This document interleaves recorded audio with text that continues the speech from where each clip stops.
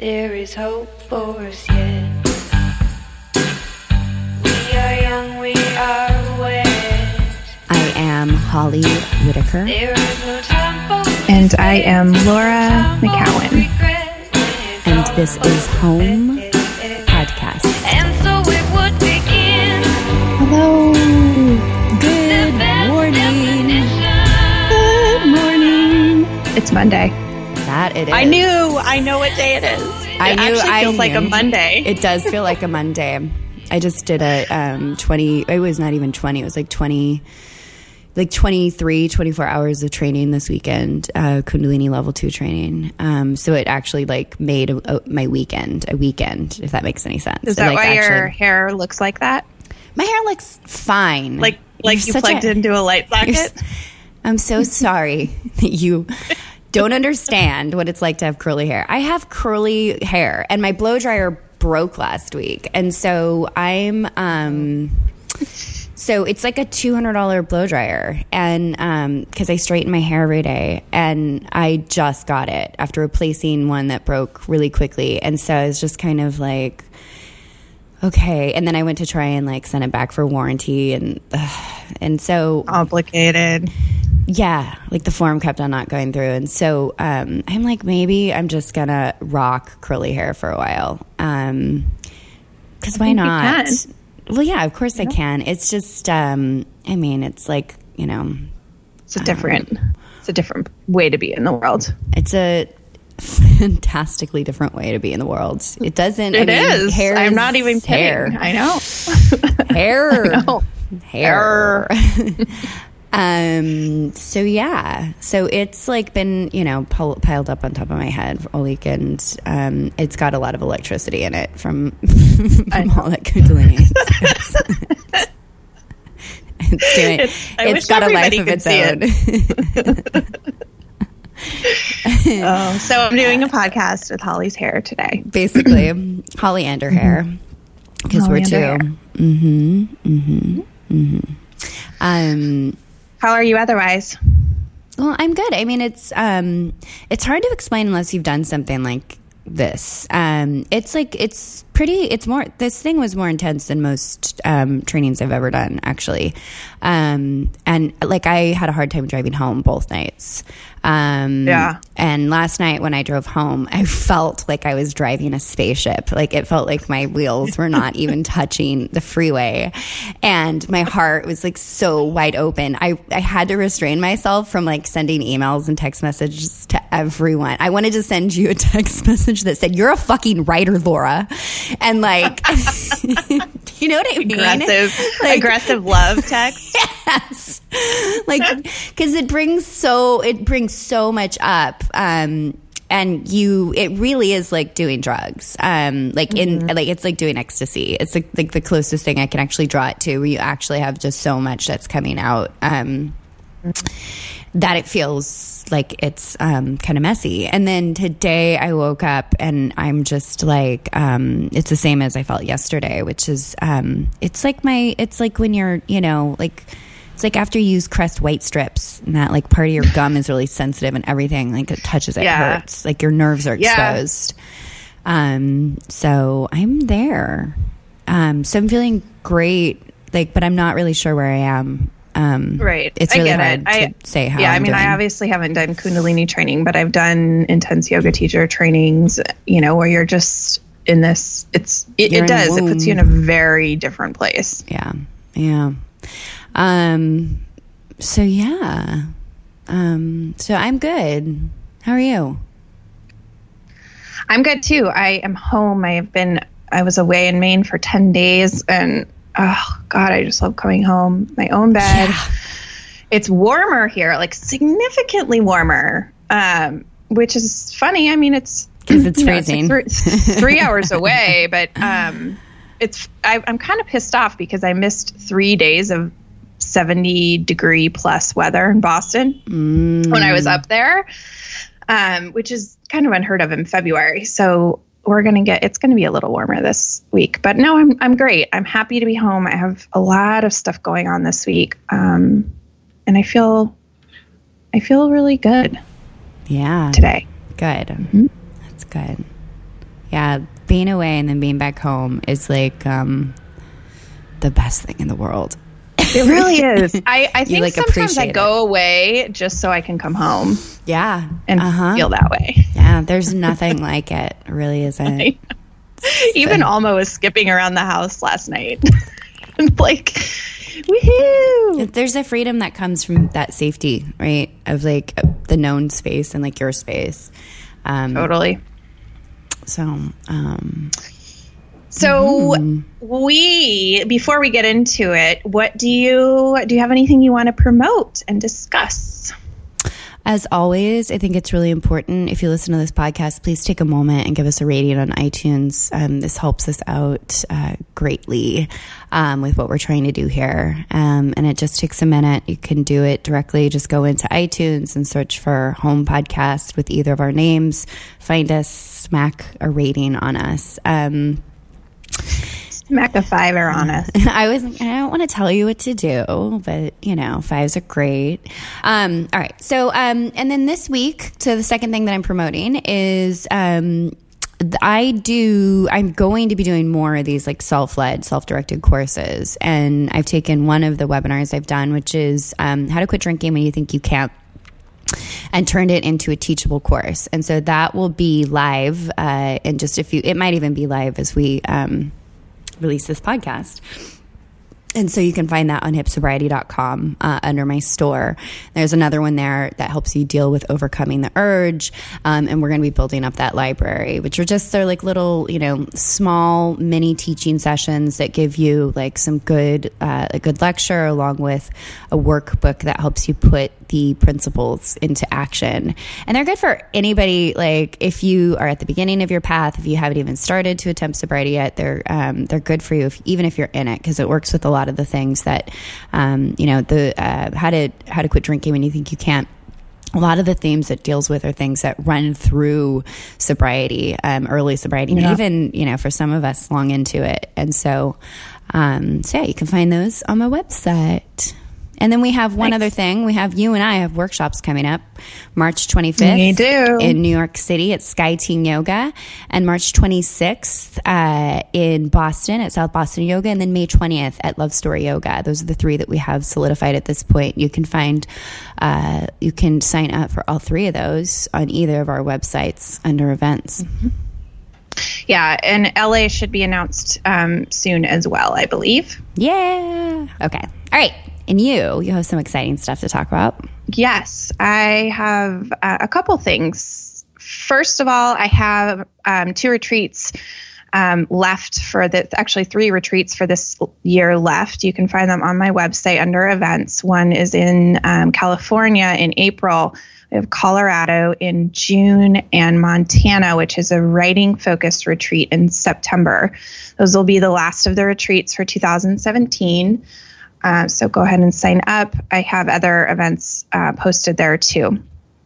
The big announcement is yesterday, Meadow, DeVore, and I launched a new platform, and it's called Path. The reason we created it is because when we teach these retreats, the number one piece of feedback we get is, how do I take what I've learned here and take it into my everyday life and keep learning and keep growing and keep it with me when I, return to normalcy. And so we created Path with that in mind. It is an online community that we will be teaching weekly classes. You can learn all about it and sign up at Path Tribe, PATHTRIBE.com. It's a monthly subscription type of model, super accessible, and I'm so excited. I think it will be, it'll take a lot of what we do and just bring it into a more accessible and regular format where people can check in, every week. Our are you guys are you hosting a community there? Yeah, there is a community aspect in that. Our live classes will be taught in, online, where and they will be live and interactive. So the classes will be part lecture and then part like live questions, live coaching. So there's a community aspect to that. And then there is a community aspect as well on the actual site where when we post lectures, people can interact and talk to each other and interact with us. That's awesome. Very exciting. Yeah. And for certain parts, there's 3 tiers of membership. And with a couple tiers of the membership, you get live coaching options with either me or Meta. So that's pretty cool too. That's awesome. Like one-on-one stuff? Mm-hmm. Wow, that's awesome. Neither of us offer one-on-one outside of that. So, but we get asked to do it. So this is how we're offering it. That's awesome. Very cool. Yeah. So that's it for me. All right. So, do you want to dig into it? Are you ready to do this? I am. I'm like, I want to make another pot of coffee. What would your hair do if you did that? No, it has no effect on me right now. Like, I don't know if you can tell in my voice. Like, I'm about as like even as as you get, basically.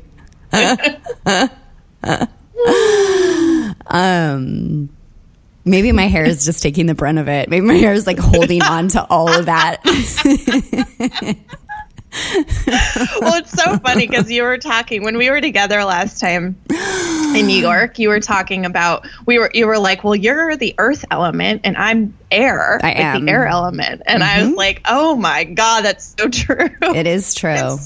You're like the earth mother with the feet, and I'm like the you're wind. Like, I'm like basically like Bill Murray in Ghostbusters, where when she floats over, she like levitates and floats over him, and he's like, please come down. Please come down. Please come down. That's me to you. It's so true. It's why I love flying. I mean, it makes so much sense. Like if you go into like why can't I think of the name of it? Not the vatas, the doshas, right? Like doshas. All this stuff I'm attracted to is like, I love flying. I love raw vegetables. I love coffee. So good. I love Kundalini yoga. Yeah. So we're gonna do this episode is called Open Mic Season, and we basically just want to. Yeah. All right. We basically want to riff on a few things, each of us, and we have not told each other what not told each other what we're going to bring up. Mm-hmm. So, shall we set a timer for each of these, or no? Like, how do you want to do that? Like, what are the ground rules here? That's always so weird. I know, but I'm just like, how do we structure this? How do we project manage this? So the way that we project manage this is you tell me what you want to riff on first. We're each going to do 3 topics. Okay. There's a mild emergency going on outside. I want you to go first. I feel like this pass. I want you to go first. Well, I don't want to go first. Well, all right. So fine. You have to. Okay. All right. Here's one. Do it. Inadequacy. And owning who you are and what you're here to do, which is a big theme right now for me. Small topic. Just a small little riff. Good way to start. Laura, I want to talk about inadequacy. I want to talk about this because it's something that I cycle through. And it's so funny because there are moments where I'm so in the flow of things and it's so clear to me, this is what I'm here to do. And I'm not apologetic about it. I'm taking my seat on, my throne, doing what I'm supposed to do, letting the stuff flow through me, like claiming it, owning it. And my energy is different and it's very high vibe, right? And it's when the words come and it's when, it's when it doesn't matter if people, yesterday I was listening to Guru Singh talk and he was just saying that he's at this point where he gets on stage and he teaches a class and it doesn't matter what anybody says, like if they like it or they walk out, he's like, I'm up here and I'm phenomenal and I don't give a shit, and, And I can associate with that. I can just know, like, there are times when it's so strong. I'm just like, this is what I'm supposed to be doing. This is what I'm here to do. And like, who needs to hear it is going to hear it, and who doesn't need to hear it. And then there are other times where it's like, oh my God, who am I kidding? Forgetting. Who am I kidding? What am I doing? I don't even know, like, am I off message? I feel like I can't remember what my message is. What is my message? Where is everybody? Everybody is like I even like get to this point where I imagine the collective audience has gotten together and decided that you're a loser. That I am a loser and that I'm crazy. And I lost my way, and I don't know, like, and what, and so it's a very startling place to find yourself in, because it snowballs, right? All of a sudden, it's just complete forgetting you're a piece of shit, and you're like, who am I kidding? How am I going to pull this off? All of your dreams become muddled. You cannot see it, or even if you can see it, the mere thought of like getting from here to there is just a joke. So I want to talk about that. Yeah. I love it. I'm assuming you don't know what this is like at all.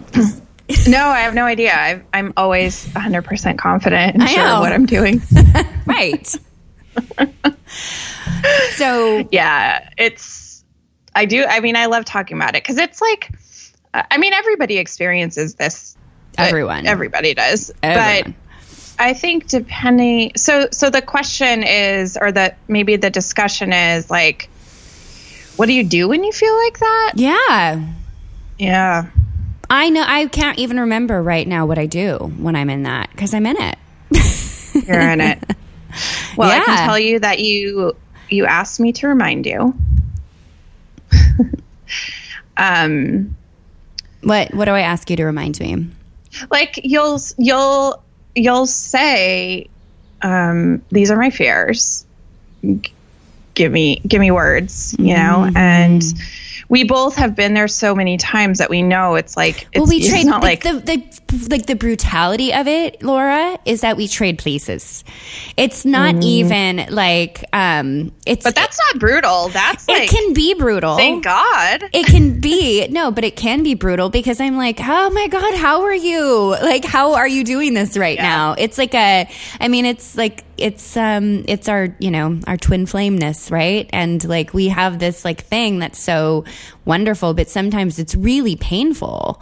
It's really painful. See someone who just seems to be in the flow and getting it, and you're like, what is happening to me? Right. It's also great, because I never am embarrassed to come and tell you that, like, let me read the text message that I sent to you the other day. Okay, here we go. So this is like an example, right? This is from, when is this from? This is from like Friday morning, maybe. Yeah. I said, hi, I'm falling apart a little. And you said, hi, love. Well, you're in training, right? And I said, oh, this was yesterday. I'm like, this was like last week. I know. I was going to say this was yesterday. Okay. Hi, I'm falling apart a little. Hi, love. Well, you're in training, right? I said, I know the cause, but it hurts pretty bad. And you said, you're inhaling massive amounts of oxygen. And I said, can you just remind me? And you said, oh, yes, hurt. And I say, okay, here's my fears. And you said, the other side is everything. And I said, okay. And then you just stop and you let me talk. And I say, I can't do this work. I have gone off course from my message. I am unrelatable. I don't produce enough. I can't pull I can't pull off what I can't pull it off, basically. I don't have self-worth. People don't like me as much as they like you. Aww. Aww. I said, okay, that's what I've got. I'm a mess. I've lost that authenticity piece, And then you say, okay, I'm busy. I can't do this. No, I'm just kidding. You say, okay, 1 second. You say 10 minutes. I'm off to ski school. God, you're such a mommy. Like, such a, what is that? You're a mom that takes her daughter to ski school. Okay. Our lives are so different. Basically, is what I'm saying. I have to mother. And I said, okay, no rush, heart. And you said, okay. And you come back, and here's what you said. No, you haven't. Quite the opposite. I think you stick more closely to your message than who you are than 99% of people. And you share more of yourself now, which is awesome. You can do everything you want and a ton more. And you are doing it. And I say, I feel like my skin is coming off this morning. And you said, and you just go on, and you just like you basically send me, 10 more text messages that are just alleviating my fears. You're doing it. You're a good girl. You're okay. And then I finally said, like, I love you, and then you reminded me of Arjuna. Anyway, long, and then it goes on for about an hour. No, but it's this thing of like, but we have to do that about once a month. Yeah, between the two of us, and I think that it's never like, oh my God, I've told you this before. No, it's like, okay, here we go. No, it's never that, and that never even occurs. Like, oh, this tired story again, because we know it's not like a tired story. It's like this thing that we keep cycling through. I mean, it is a story, but it's not like it shifts and changes, and things are changing so fast. I mean, this is and there's so many things that it relates to, not just like the work. It relates to sobriety and early sobriety for me. I needed to be reminded every goddamn day that I was worth it, that this was worth it, that I was going to be okay, that I wouldn't feel the same way. Yeah. Right? Yeah. Relationships. Right. I was going to say that next. Men. But it does. You're right. And it shifts, and it like gets to, I mean, we're not having them at the frequency we used to have, and we're not having the same conversations, and we're talking about, different stages of it, but it's just one of those things. It's really such a bitch, it's, there's nothing, I really want to say there's like a specific kind of pain. It's a different type of heartbreak that comes from doing the kind of work that you and I do, right? Which is really putting ourselves out there and our thoughts. Like, it's not that we just, have these thoughts and we share them with a small group of people. We have these thoughts and we share them with a large group of people. And when you're out of the flow and you're feeling all of this self-doubt, you're not necessarily, I don't feel like I'm doing it, so privately sometimes, a lot of the time. And it's a really it's a very weird feeling to be, so raw and so exposed when you're, when you've got a microphone that you use consistently. Yeah, totally. It's awful. Well, and it's also just scary because it's like, it's just scary because it's like, well, what happens now if I can't come back from it? If I can't come back, if I can't do this again. I mean, I've heard every writer, every really artist or creator talk about that, like, what if I what if I can't do it again? Yeah.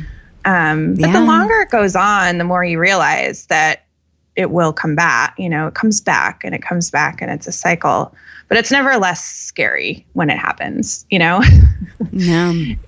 It's like Dory, like Glennon says, it's like Dory, what happened? Like, where am I? Who am I? How do I do this again? And then you remember, and then you do it, and then you have to come back. Yeah. I get it. I cycle through it. Well, I feel like, we did this, this was last week with you. It was like when you were still in Maine, when you said, it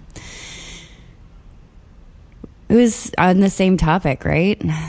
Like, yeah, it is. I mean, it's like, for me, it is, and it's different for different aspects. It's like almost like the scarier the thing, or the bigger thing, or the closer the thing is to you, and the more it means to you, the more lost you can get about it.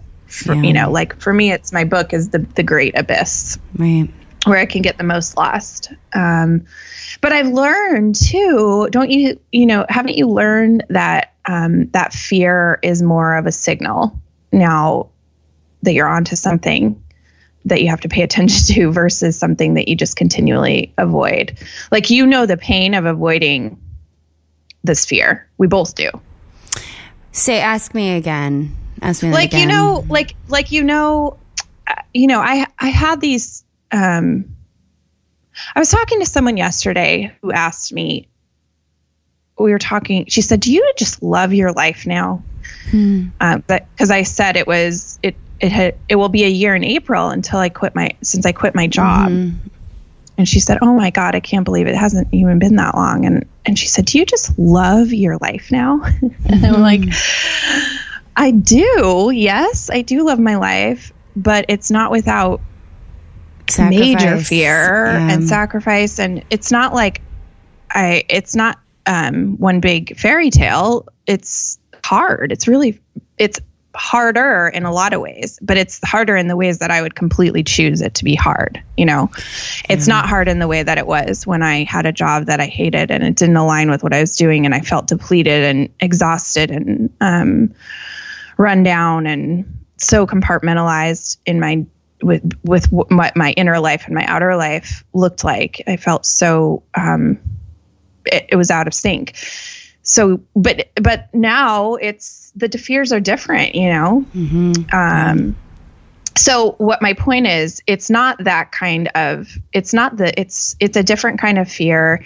And the work, when you do work that comes so straight from your heart and that you're so that you're so personally invested in. And it relies on, it's not detached from who you are. It is. I mean, it is on many levels, like, who you are, right? It's like it's the stuff that comes through.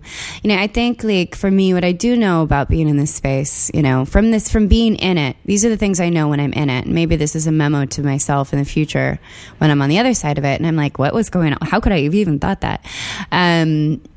When I'm in it and it feels like this, what I always know is that it feels like this right before some major growth spurt, right? Like, I always know it gets really dark and really heavy and really dense and really confusing right before there's some sort of shift and some sort of change. So this is what I do know, that, like, when you're kind of in it, it's usually like, the darkest right before the dawn, right? And then I do know that this is also I posted something this morning, like, the in-between space is also the place where you have to get really comfortable, right? This is an in-between space, and being, even feeling inadequate. We put all these names on it, right? That are like, oh, that's your story. And we, try and really, like, psychoanalyze all this stuff without, like, remembering that there's a really big, deep spiritual aspect of this, which is being in this space and being cool. Like, can I be happy right now? Can I actually find joy in my life? Well, I feel like something's stuck or broken, or I'm not doing the right thing. And the answer varies, right? If I can remember to do that, then that's a big part right there. And then the other part is, like, there's a detox process. Like, you and I aren't just, like, doing this thing without doing any work on ourselves. Like, our work is actually, like, on some level, we're doing deep self work, right? Like, I just spent, I just spent 20 something hours just meditating and, like, doing stuff like just doing really, like, stuff most people don't do, and we on this path kind of do stuff, like, all of us, it's not just you and I, it's a lot of these people that are listening in, we kind of start waking up. We take this, like, we take this agreement on, and we're like, I agree to keep throwing myself in the fire. I agree to keep burning it off. And so it's not like we're sitting around, Azita, who's now my therapist, by the way, and who was in my training this weekend. Good God, my life is so amazing. We were in therapy session a couple of weeks ago, and she's like, you got sober. Like, you stopped drinking. You broke, cause you basically, like, they in, like, there's really, I'm going to need to learn how to articulate it better, but there's, like, 3 lines that like, kind of determine where we land, which is genealogy, like our ancestry, and then cosmic, right? Like, all of our Akashic record and all the stuff we bring into this life, and then what we've been doing while we've been here on this planet in this lifetime. So there's these 3 streams, and like, when you have you have all this ancestral baggage, right? Like, all this genealogy, that kind of all this stuff that happens, like, to set you up for where you are. And then you have all this stuff that you bring in from previous lifetimes, like your karma. And then you have what you've done to yourself in this lifetime. And then, she's like, you broke the drinking thing, and half of my family has gone from drinking, like half, right? Yeah. And it's like, and my grandfather committed suicide, and, like, I have this stuff all over, and I made this switch of, I got sober, and she was like, you got sober, okay, so you get to, like, you could move to Bakersfield and eat sandwiches for the rest of your life, and you would have done it, and I was like, you broke an entire lineage and you healed an entire lineage. Yeah. And karma. And within this own life, I turned the bus around in this own life. And so, and we all did that. Like, everyone listening here is on some level, they've done something, right? Because this isn't a podcast that you can listen to if you aren't somewhat woke. And so I'm like, so not only have we already, basically done this, like made, like realigned the stars and changed the destiny for those that will come after us and for the lifetimes we will have after this and this lifetime. But on top of it, we don't stop because we can't stop. And so, there is this. That's the song. Is it?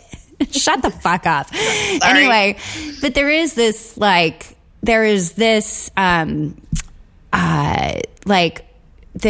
in this space, it's like, oh, give yourself a break, baby. Let yourself hurt, let yourself fall, let yourself forget, let yourself be a mess. I know. And don't beat yourself up for it. I know. Right? And then the last thing is, like, yes, there's so much fear of, like one of my favorite books is Stephen Pressfield's. The resistance is painful. And I have, I love to write, and I have not been writing. And it's like, it's like I can't do anything else because I haven't gotten the thing out of the way where I'm like actually returning. I haven't posted a blog since January, and that blog was something I swiped from an email I'd sent to my school. And so there's a lot of pain behind and resistance around that. Like, I won't touch it because there's something that feels too big about it right now. So there's all this stuff, but the main thing is just I want to touch on it because I think it's so important, because I know I think it's important to share because I know, because it's part of, it makes this so much more human, like I don't ever want to present like an idea that you or I have it figured out, and that this is easy. This is so hard. I'm not sure that anybody listening thinks that, but right. Lest you do, we're going to disabuse you of that notion right now. Yeah. When you're talking, I'm just thinking of the concept of liminal space. Rob Bell talks about that really well, and just that being uncomfortable or being comfortable when you're in this liminal space. Liminal space is when you have left what was, but you're not at what will be, and you are in transition and waiting and not knowing, and it is unknown. And how you navigate, if you go into that liminal space with some kind of consciousness about being in it, it can make it less awful, or at least you just know what you're in, right? The period between when the in-between, right? The in-between, but the period, like I was talking to another woman yesterday who is just approaching like 5 months sober, and she's worked so hard for it, and she is one of us, like most of us, who just didn't believe that it was going to be better this way. She just couldn't believe it. And she would get up, you get a little bit of time, and then she would go back. And, the liminal space in sobriety is the hardest hanging pattern I've ever been in, by far, waiting for it to get better, for it to feel better, for you to want it. And so I think because I have with that, it prepares me for other places, but we forget. That's why we have to remember, you, like Azita reminding you that you got sober is so wise of her and spot on, because you have done this, you have been there. I mean, it's good. This is also going to curtail into one of the things that I want to talk about. Let's move into it. Has everything to do with that, So, okay. So the second thing I want to talk about is, I don't know what to call it really. Second sobriety, I think I will call it. It's really about obsession. Like now that I'm not addicted to drugs and alcohol, right? the hardest thing for me has been an addiction or obsession, or whatever you want to call it, with men. It's cross addiction. It's love addiction. I mean, it's like, it's lighting up the same air. It's easy. It's a simple way to put it. More complex issue, but simple way to put it. Right. And I hate saying like men in general, because it's not like all men. It's been, really focused on one person at a time. But now that I'm, I'll be 3 years sober, I can see a pattern more clearly, right? That existed long before the drinking stops. It maybe existed all my life, but I'm just seeing it now. And, you said, I was saying before we started, I don't have really anything to riff on. And you're like, well, you wrote that thing about being a lover without a lover. And that's what I want to talk about. It's realizing, like this weekend, I realized, something I have talked about on this podcast before, and we've talked about 1,000 times. And it just sort of came to a head where I realized this has to be seen almost through the same lens that I looked at sobriety, in that there's no easier, softer way for me to end the cycle than to end the cycle and deal with the liminal space of not being what it was, but not knowing what's coming, and working on recovery, the change from, change within myself. I have to treat it like getting a second sobriety. But you're going to have to be a lot more specific than that, because I know I'm being super vague. Yep. But I need to be vague about it. So I'll just be as concrete as possible without going into specific details. Mm-hmm. For me, I have experienced the pain of being obsessed with a particular person, and that person, that figure has shifted, but the feelings are the same, right? With being obsessed with a person, a relationship, a person. And I have continually put it off as something I can manage, something I can handle, something that isn't really super affecting my life, something that isn't really as dangerous or as profound or as impactful as having an addiction, like I did with drinking. And what I realized is that it is exactly as toxic, all those things, as toxic to me. And it's perhaps even trickier because it's kind of like with food or something, we need relationship. We are wired for it. And it carries so much, we have so much baggage and we have so much wiring, like all the things you just talked about, those all come into play, certainly in relationships, your history, your karma, your lineage. And then you add on top of that, there's people that are, your encounters are on some level, I believe they're spiritual contracts, certain people, it's not an accident. Yes. And then of course you build histories with people, and you have sexual attraction, and you have all the things that can really be a massive mindfuck over a period of time. And I was in a massive mindfuck that For how long? Years and years. Recently, I would say the heaviness has been 6 months. Yeah. With a particular, okay. Yeah, but it's years long. Years and long. It's even before. We talked about this when we did.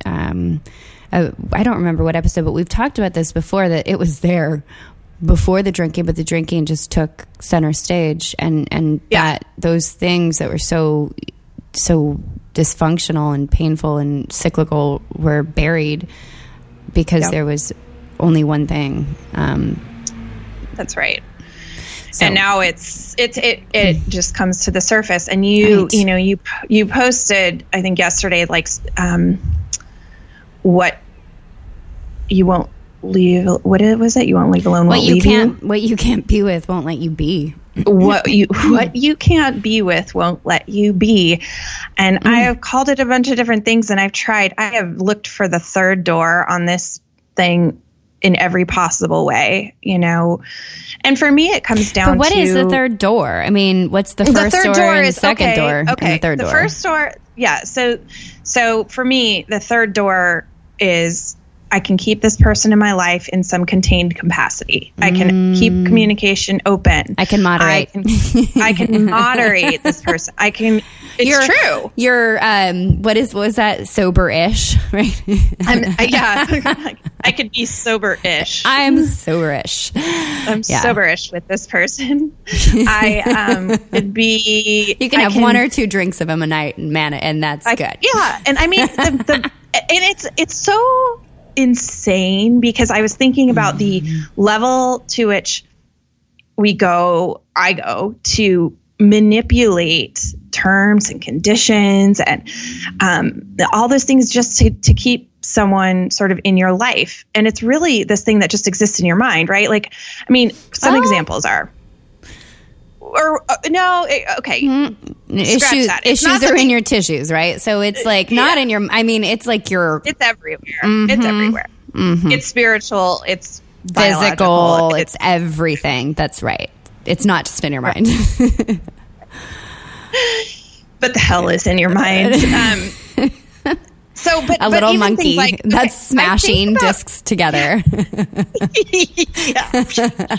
I think of all the things that I've done over the years to manipulate the situation, and it looks so much like drinking in a lot of ways. So, you know, anything from, and we both talked about this, like deleting someone from your phone or changing the name of who they are in your phone. 100 times. Right. Like as if putting their name as this is gonna fucking hurt. Cocksucker. Poop emojis. I mean, like that does something, you asshole, you know? One time I changed it to he's your dad. This is sick. That's my favorite.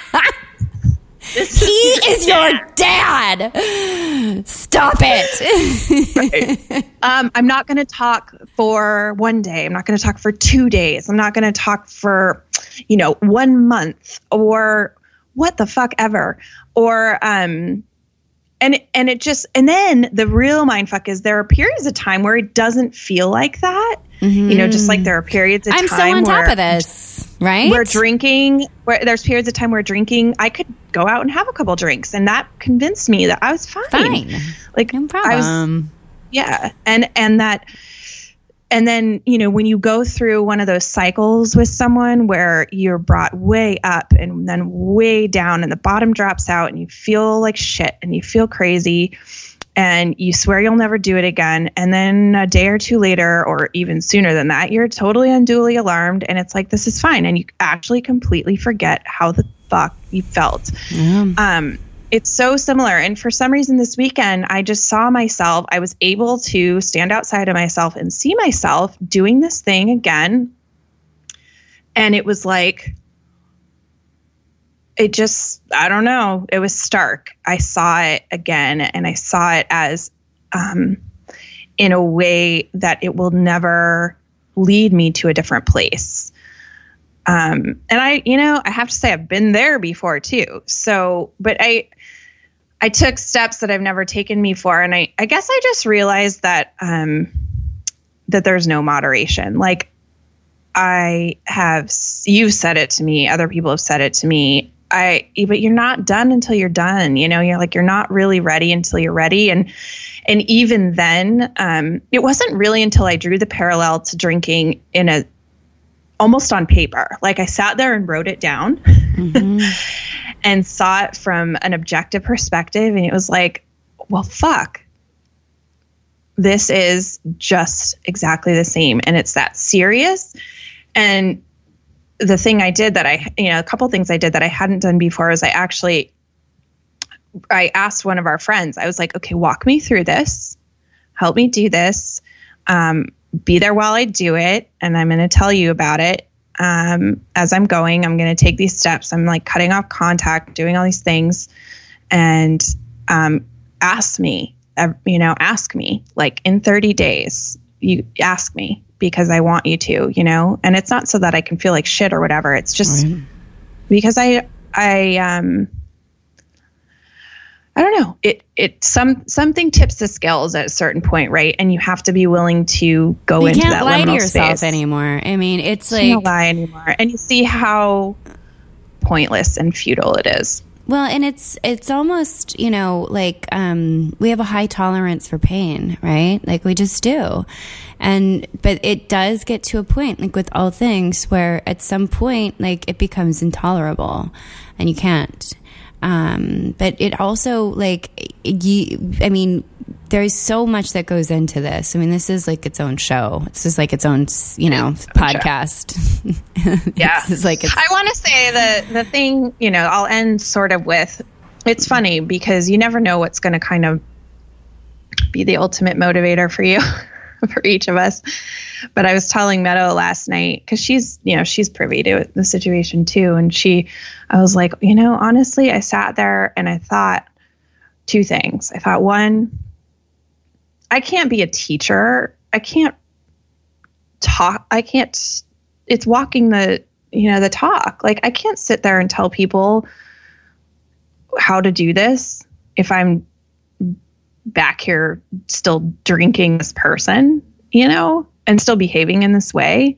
I can't. It's like trying to teach people how to be sober when you're still drinking. You literally can't.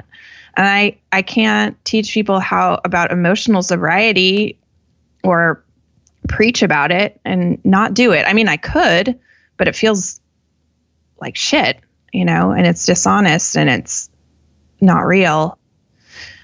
So there's that. And then also like, I have this stupid need, like I want to be able to write about it from the other side. And I had that same feeling with sobriety. I remember reading Glennon and thinking, I want to be her. I want to be able to write about this from the other side. And that was a huge contributor. And I was telling Meta that. She's like, dude, whatever it takes, whatever it takes. And does that sound dumb? No.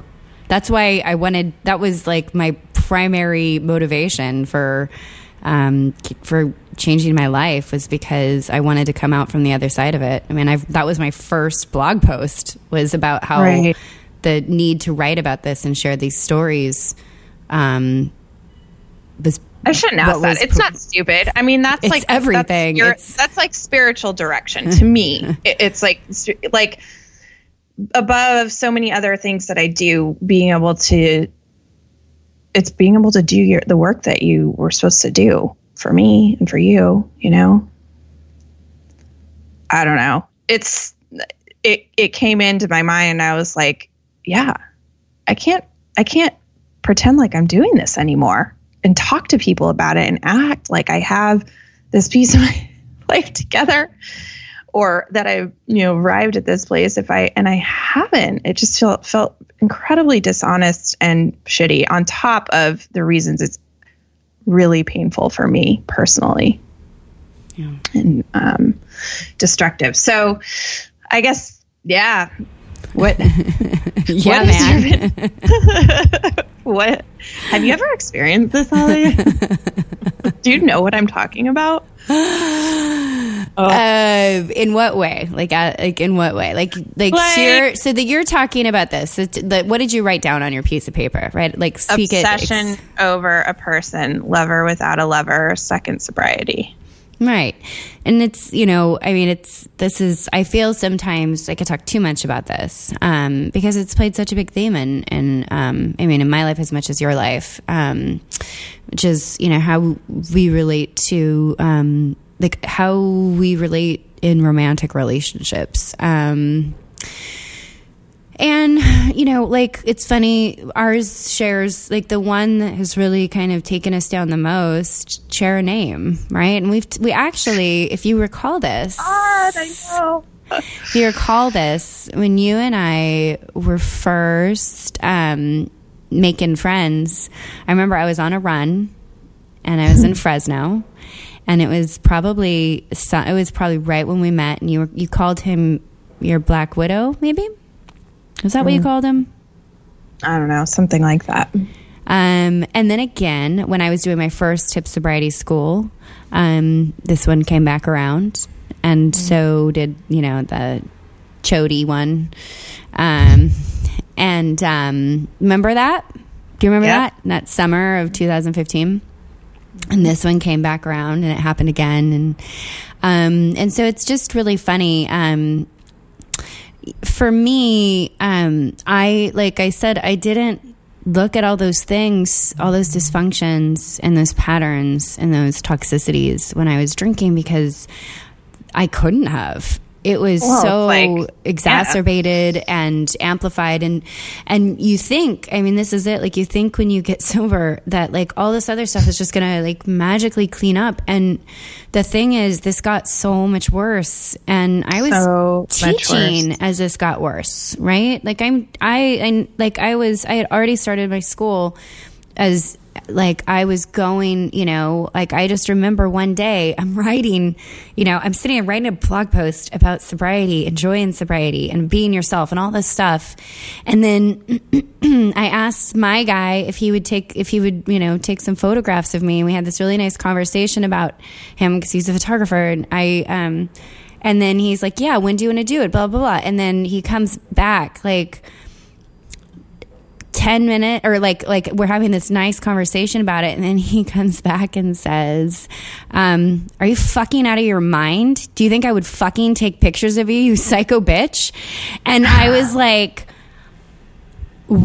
oh my God, right? And then I was like, and then I went in with it and like went into it and then just sat there. I'm sitting there at my kitchen table, right? I'm trying to pull together this thing to help uplift people and to break people free and all this stuff.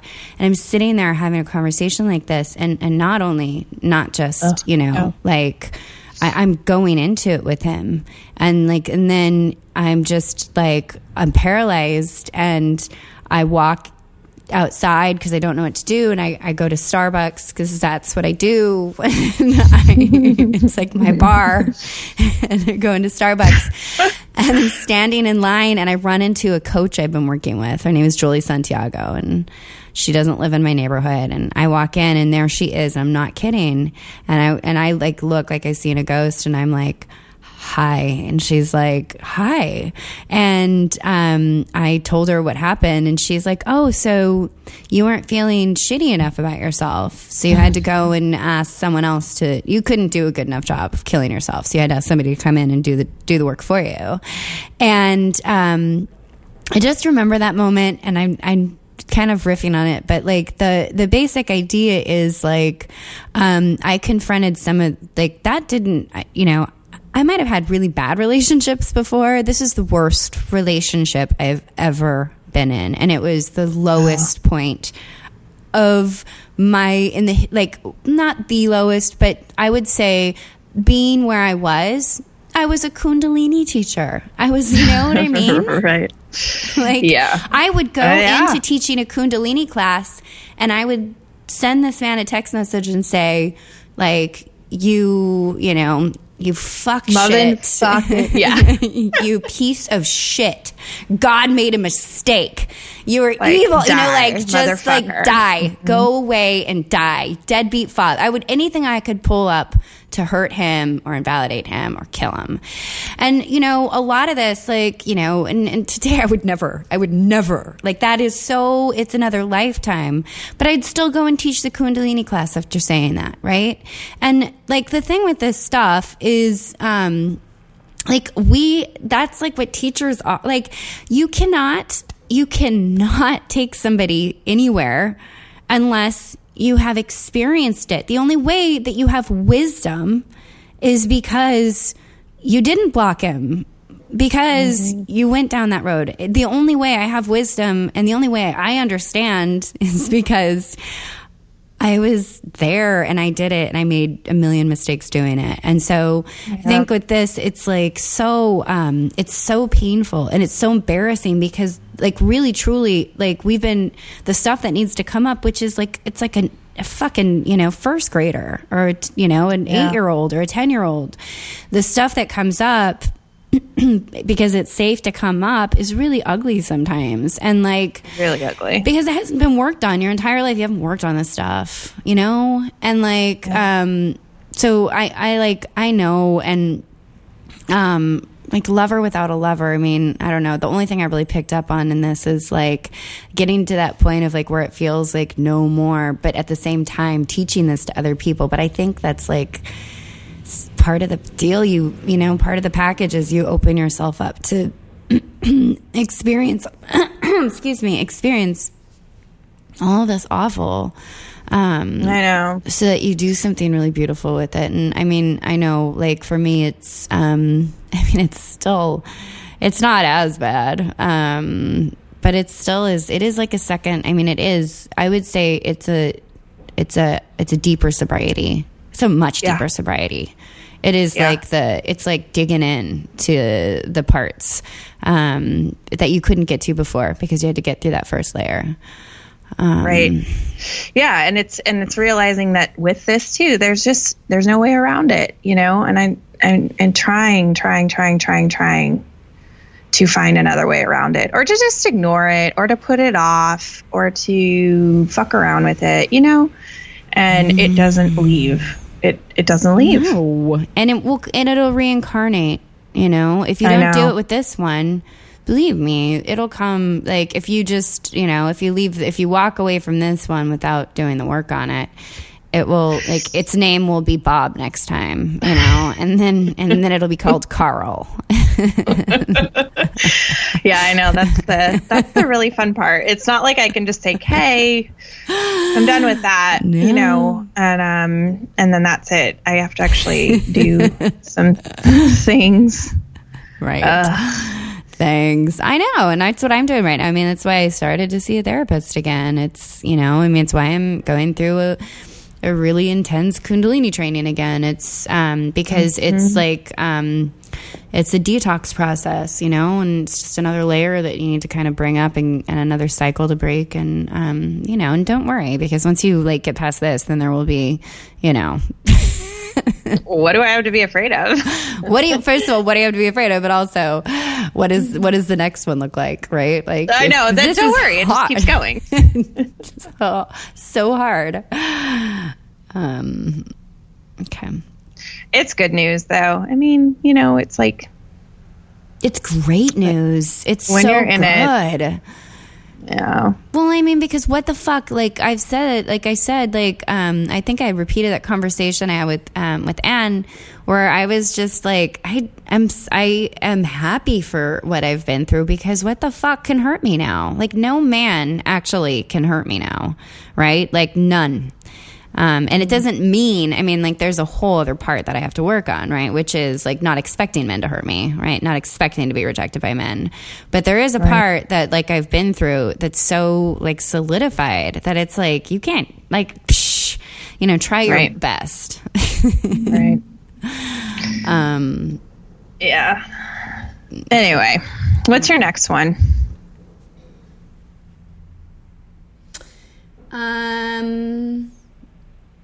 Oh man. Give me a second.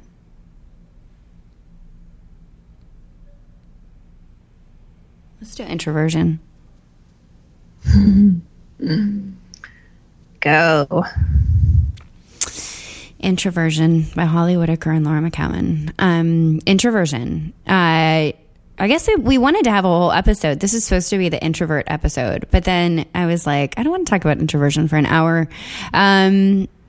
But introversion is this thing that I've been thinking a lot about lately because I feel like, I mean, so my story, and I want to say it's probably similar to your story. I think we would agree on this, but I don't want to take the words out of your mouth. My story with introversion is I spent Like I mean, I've always like wanted to belong. I've always wanted, like when I was always gunning for like the popular crowds, I went to a lot of new schools when I was younger, and I was really good at very immediately finding the people I wanted to blend in with. And, and in high school, like finding alcohol was like the ticket to that. It created a life. I didn't have to do the work anymore, right? Like, oh, you smoke pot too? Or, you know, like it was, I didn't ever have like, I never was without something to do. I always had something to do, and always had friends, and it was always very alcohol centric. And also, you know, like had that whole FOMO thing. I hated being left out of things. I went to all things. I was in everyone's wedding. I was in everyone's wedding. I traveled to visit everybody. In fact, one of my best friends and I'm going to go see her when we're in St. Louis. My oldest best friend and I, when I got sober, I stopped doing that. I stopped going to everybody and being, you know what I mean? Like my life was spent visiting people and then never asking people to visit me, and just kind of like being in this like constant state of, doing and being to belong. You know what I mean? I always could imagine if I was putting money in the bank, you know, of like, of my friendships by like being out there and doing it. And so, you know, and so for me, it was like, these were like the things that I would say defined me was like, I was social and I had a lot of friends and I did a lot of stuff and I always had something to do. I always had somebody to be with. And, when I got sober, and I still tried to keep this up, right? There wasn't a problem for me going out and being around alcohol. But there was a part of like feeling, I mean, it felt like I grew up really fast, right? Like, and being around people when they were drinking, it just wasn't fun or appealing. It got very boring, very old, very quickly, and very gross. And not only that, like my recovery was so intense. Right. I was going to say it's like an energetic thing, right? Well, it was so intense that I just wanted to I created a cocoon, you know, my apartment was like this place of, you know, this like dungeon of horrors. And then I turned it into this like, spa and and all I wanted was to be in that home, reading my books, drinking my tea, you know, doing my meditations and my yoga, like smelling my oils, taking my baths, wearing my robes and my, you know, new pajama wardrobe. And right. So it was this, you know, it was this thing that happened, and I called it like, somebody recently posted this thing about JOMO, but I posted that years ago. I was like, there is a joy of missing out. Like there is a joy of not giving a fuck about what's being there or being in it. And it was like, it was sweet. It was lonely, and that's a whole other topic.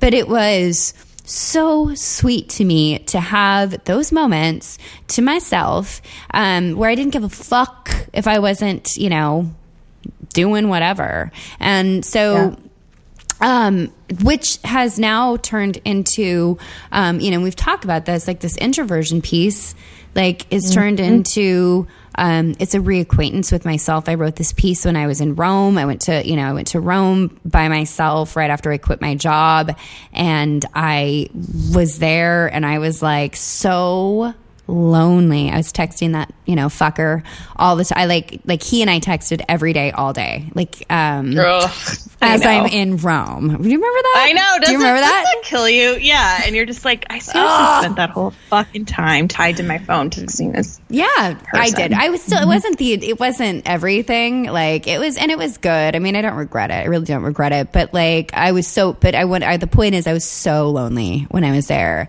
and I wrote this piece, and like the URL still is Alone in Rome for a reason. But it was, I had just read, Robert Frost, the road less traveled. And I just was like, it just was this, like, it's been this coming to, like, the introversion piece has been this coming to of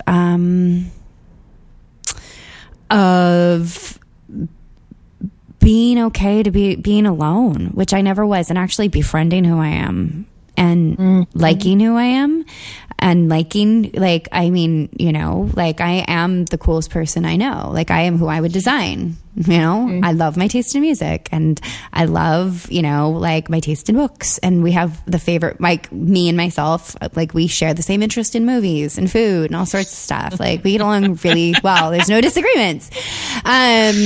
We get to do what we want to do. And, which is to say, it's been 4 years of that. And now, and now it hurts. And now it's like, and now it's isolation. And now it's, moving. Gotta and go back out there and build a thing again, right? And I have been, and we'll talk about this because I want to hear the first part of you, but there's a second part to this, which is like this, which I have been doing. And I want to talk about what that's like. And, cause it's not like I've been just like not seeing people for 4 years. I mean, I've, like have, but it's, but it's very careful. It's very orchestrated. I'm more likely than not to, turn down an offer, not say, like, I never commit to anything. And, and if I do it, it's very one-on-one-y. It's very intimate. It's very, it's like, I feel like in my mind, I am like an old, like a 50-year-old woman that drives a Prius and wears a sun hat. Oh my God, that's so great. But I want to hear, I have a second part to this, which is like the undoing of that. But I want to hear about it from you. I mean, it's similar. I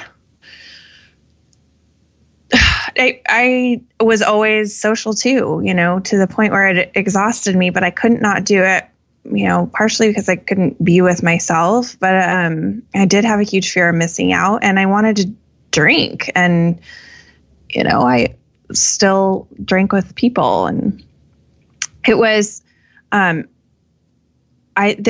love how you said, like, there's this sort of joy that you all of a sudden you find this really amazing joy and freedom and sort of like discovering this new way to be when you start saying no to things and just turn inward. Mm-hmm. And it was such a massive, amazing discovery to me. It was like scary to approach. Like the first time I started saying no to things was really awful and scary. When I started saying, no, I'm not going to do happy hour. No, I'm not going to go to that party. No, I'm not going to go to the holiday party. I'm not going to do, girls' night. I'm not going to go to book club, whatever. It felt awful and it was really scary because it's like, you feel like you're cutting the strings to your tribes. You are, in a way.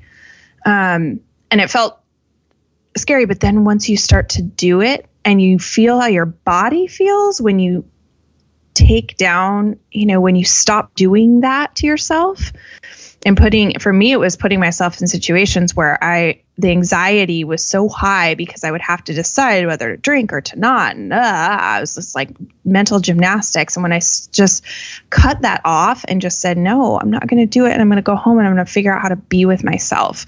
And then I'm going to find out how to do other things, like what else there is to do out there, it was this completely, it's like discovering a new land. And it felt so good. And I went from really hating it and feeling so desperate and sad about it to feeling really comforted and sweet about spending that time with myself or just me and my daughter or whatever. But it's tricky. Yeah. Because then it moves into being in a little bit of a bubble. I I have woken up and realized like my relationships are different. You know, I have lots of random, I don't have a big, huge circle anymore of people that I see consistently. I do lots more one-on-one meetups with people, and my group is kind of strange. I mean, I have like a lot of different friends from different places, a lot of friends that aren't, you know, that don't live by me, a lot of people I just talk to on the phone like you. And so it's different. It's like a completely different landscape. And I have to work hard to get myself out now. It's like the opposite struggle. I have to work really hard to get myself out because I've gotten so used to not doing those things that I equate it with the energy spend of what going out used to be, you know, or being social used to be. And I could handle so little for like the first year of sobriety. I could truly barely handle going out to dinner. It would cost me so much that I just stopped doing it. I could barely handle things like that. Going to like a kid's birthday party would fuck me up. You know, I would just be taxed and tapped because the work you're doing is so exhausting. You know, you're like learning an entirely new life. But you have to do it. It's like exposure therapy, right? You have to continue to start to do things again so that you build up those muscles. And then, you know, now it's funny because I think about this, you know, I travel. I mean, this year I will travel probably half the year. I will be traveling in some way. And I couldn't have even fathomed handling that my first year. Right. I couldn't have gone up to Maine for a week and been around people that are drinking and going into bars and doing things like that. It would have just flatlined me. I would have killed me. And now I don't even really consider it. You know, there are moments where I'm like, you know, tired of this is bugging me out. But for the most part, it's fine. I can kind of go anywhere and do anything. But the introversion piece is it's fascinating. Like it's fascinating to watch how much I fight to be by myself now and to keep other people out. Well, it's like, do you know, when I was going through something a couple summers ago, and there is this moment that I think of often, which is you have to, like, because these truths that we talk about, right? A lot of the Dharma, the truths that we speak, they're not full truths in that, like, there is, like this, I was in pain over something, right? And there is this place where you have to feel the pain. When you're in pain, you can't deny it. You have to feel it. But then there's also this point of, at some point, you have to stop holding on to the pain.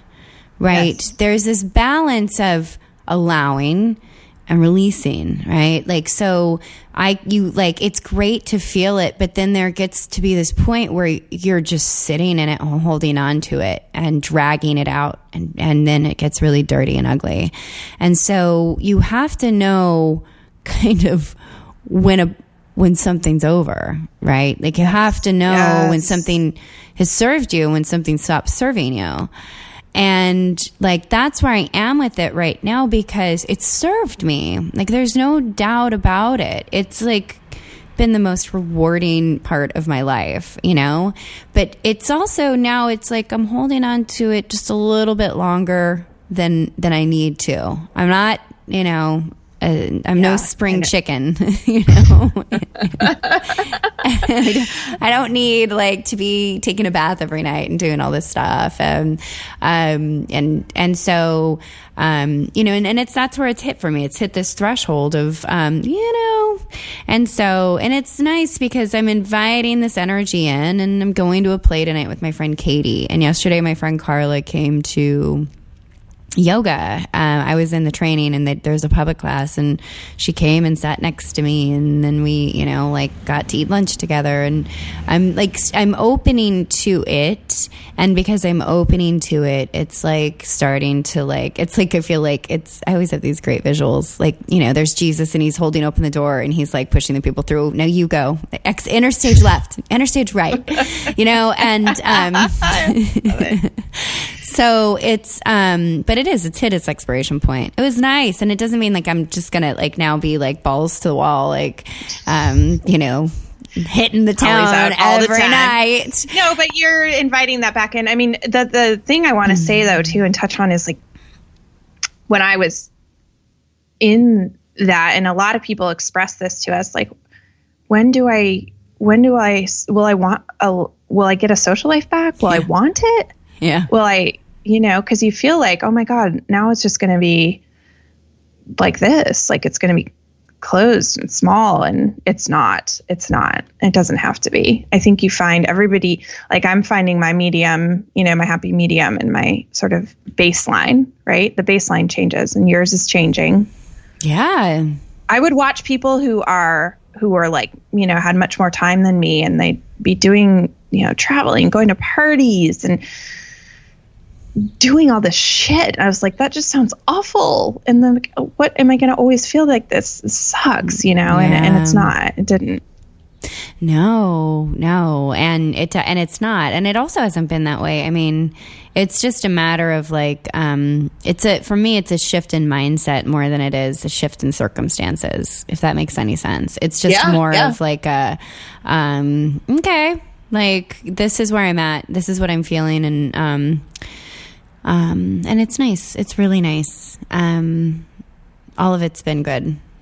So I know it's like you look back on it and it's kind of sweet. Like all these phases have been sweet. It's like, I think about my daughter. She always says, like, what did you like me more when I was 2 or when I was 4? And, cause I'll tell stories about how like great she was or how hard she was. And I was like, I've loved every phase. But when you're in it, you're like, fuck this phase. This is bullshit. But then when it's gone, you're like, oh, that was so sweet. She doesn't do that anymore, Yeah. Yeah. All right, let's do one more. You pick. I really wanted to talk about This Is Us. Oh, for sure. Did you watch this week's? Let's okay, let's just talk about television. Sorry. I want to talk about This Is Us. I did watch. If people don't know what This Is Us is, feel like most people will, but it's a show on NBC. And I haven't watched a regular TV show for so long. And I remember people were like, This Is Us, This Is Us. And it was like, oh, yeah, right. I'm not going to watch it. It's going to be dumb. What's a regular TV show?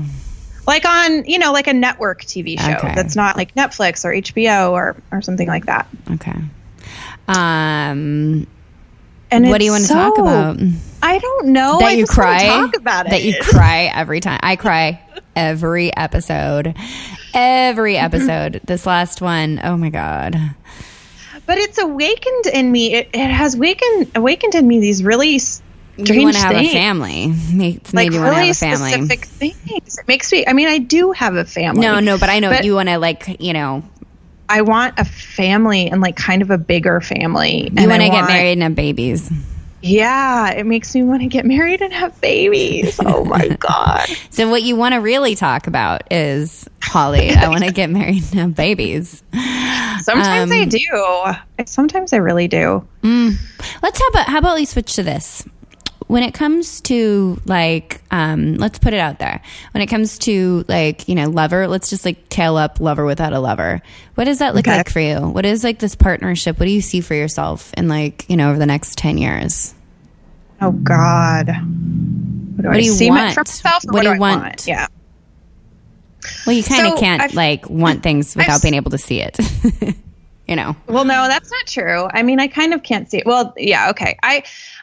Someone asked me this yesterday too. She's like, well, I know sometimes you want a partner. And I'm like, I actually don't know that I do. I say I do, but I think I'm full of shit. I think I'm full of shit when I say I want one. And I think I'm full of shit when I say I don't. I honestly don't know. So I'm just going to leave it to whatever it is. But what I imagine is definitely a partnership more than a marriage. And I say that because marriage didn't work out so well for me, and it felt really, and maybe it's just an idea of how people hold it in their mind, but for me it felt, I feel like I'm the kind of person, like, if you got to leave the gate open, as long as you leave the gate open, I'm not going to go anywhere. But marriage felt like everything shut down. And maybe it's because I was married to the wrong person. I don't know. Maybe it would feel different with someone else, but I want more of a partnership. And I imagine being with someone, maybe having another baby. I still have a super urge to have another kid sometimes. Sometimes I thoroughly don't. And I see, like, almost 8 and I feel like, holy shit, that work, that really hard, the hard years are done. I don't ever want to do that again. I don't want diapers. I don't want... The hard years are done after 8? Sorry. Oh, yes. You don't know. I'm just thinking about who I was when I was 8 versus when I was, it's 15. going to be different forms of hard. Right. But the young child, there's specificness to having a young child that is taxing in a different way. It's like physically you are you have to be very present with this person. You carry a lot of shit around with you. They can't do anything for themselves.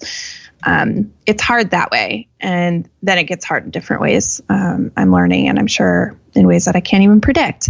But I can't imagine starting that over again. But in some ways I'm like, oh, I want that again. So I imagine maybe having this like kind of crazy, weird modern family with maybe this person has kids.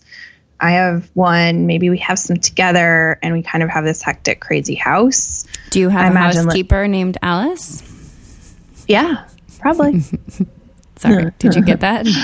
Yeah, I did. Okay. Brady Bunch, thanks. Okay. I imagine traveling a lot. I just picture this. I don't have a lot of specifics, but I imagine it to be something like this person is as passionate about the work they do in the world as I am. We like totally dig each other's work and we support it.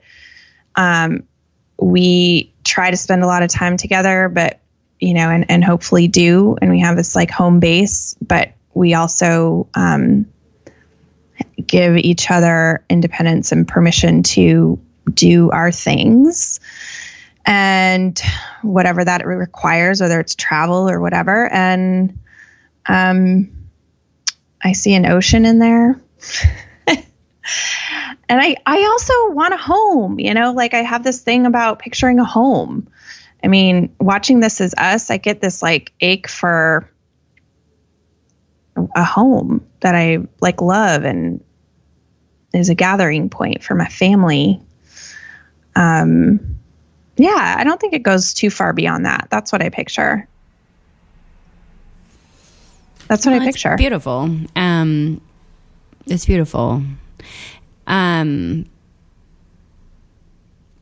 I haven't had the partnership part be, in a really long time. And I long for that in some ways. I long to have, like Anne was saying to us, like that type of relationship with someone. I have incredibly, the things I do have are these like crazy, big, rock solid, deep girlfriends, and I don't suspect that will ever change, but it is different to have that with like one significant other and to sort of build a life together. Like I look forward to building a life with someone and to see who the fuck I am sober in a relationship. Yeah. I know. You said that, and I know that I don't have like, I feel like I've experienced who I am sober with men enough. But I remember like because I didn't for a year, remember this, like I didn't have a thing for a year. And I remember that was like such a big question. what is like, kind of, I've been renovating my house. Want to come and see it? Yeah. Does anyone want to see my house? Come on. I'll take you on a tour. Let's see how it works. What do you think of the furniture over there? All right. I want, it's funny. I do see it, and I have very weird visuals. I actually see myself with him, in like the desert or in Africa. Like it's not just a desert. It's like Africa.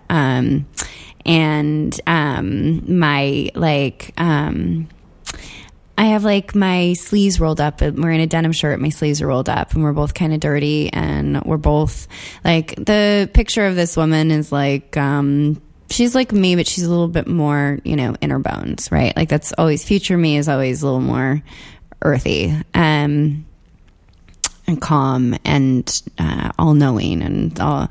Anyway, but I see myself with it's funny because I'm not physically attracted to conscious men.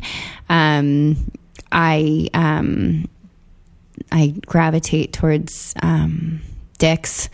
But like the man that I know I'm going to end up with is just a kind, a kind, solid soul on his own path.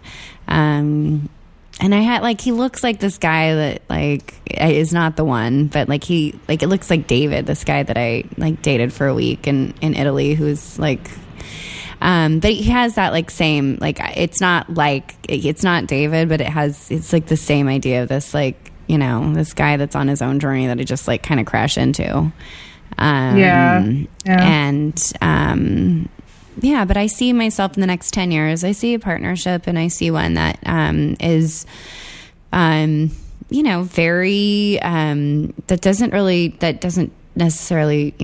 doesn't change the path I am on, but just like helps solidify the path I'm on. And somebody I don't need anything from, but just that, I'm just have a very like, I just want to see, I want to see the world. My friend Rhea is in Antarctica right now, and she was just in my yoga class. Like she was in Egypt, and then she came and met me in Italy, and then she was just in my yoga class a couple weeks ago, and she ran out, and then she was at the LA airport she's a lawyer, she was doing stuff for the immigration ban, and then I look on Instagram, and there's a picture of her in Antarctica, and like standing in front of a glacier, and I was like, what the fuck, and where are you? Wow. But she's been on 7 continents in the last year. And my heart, like, I just bought a Camino book, by the way. And I just bought an India book.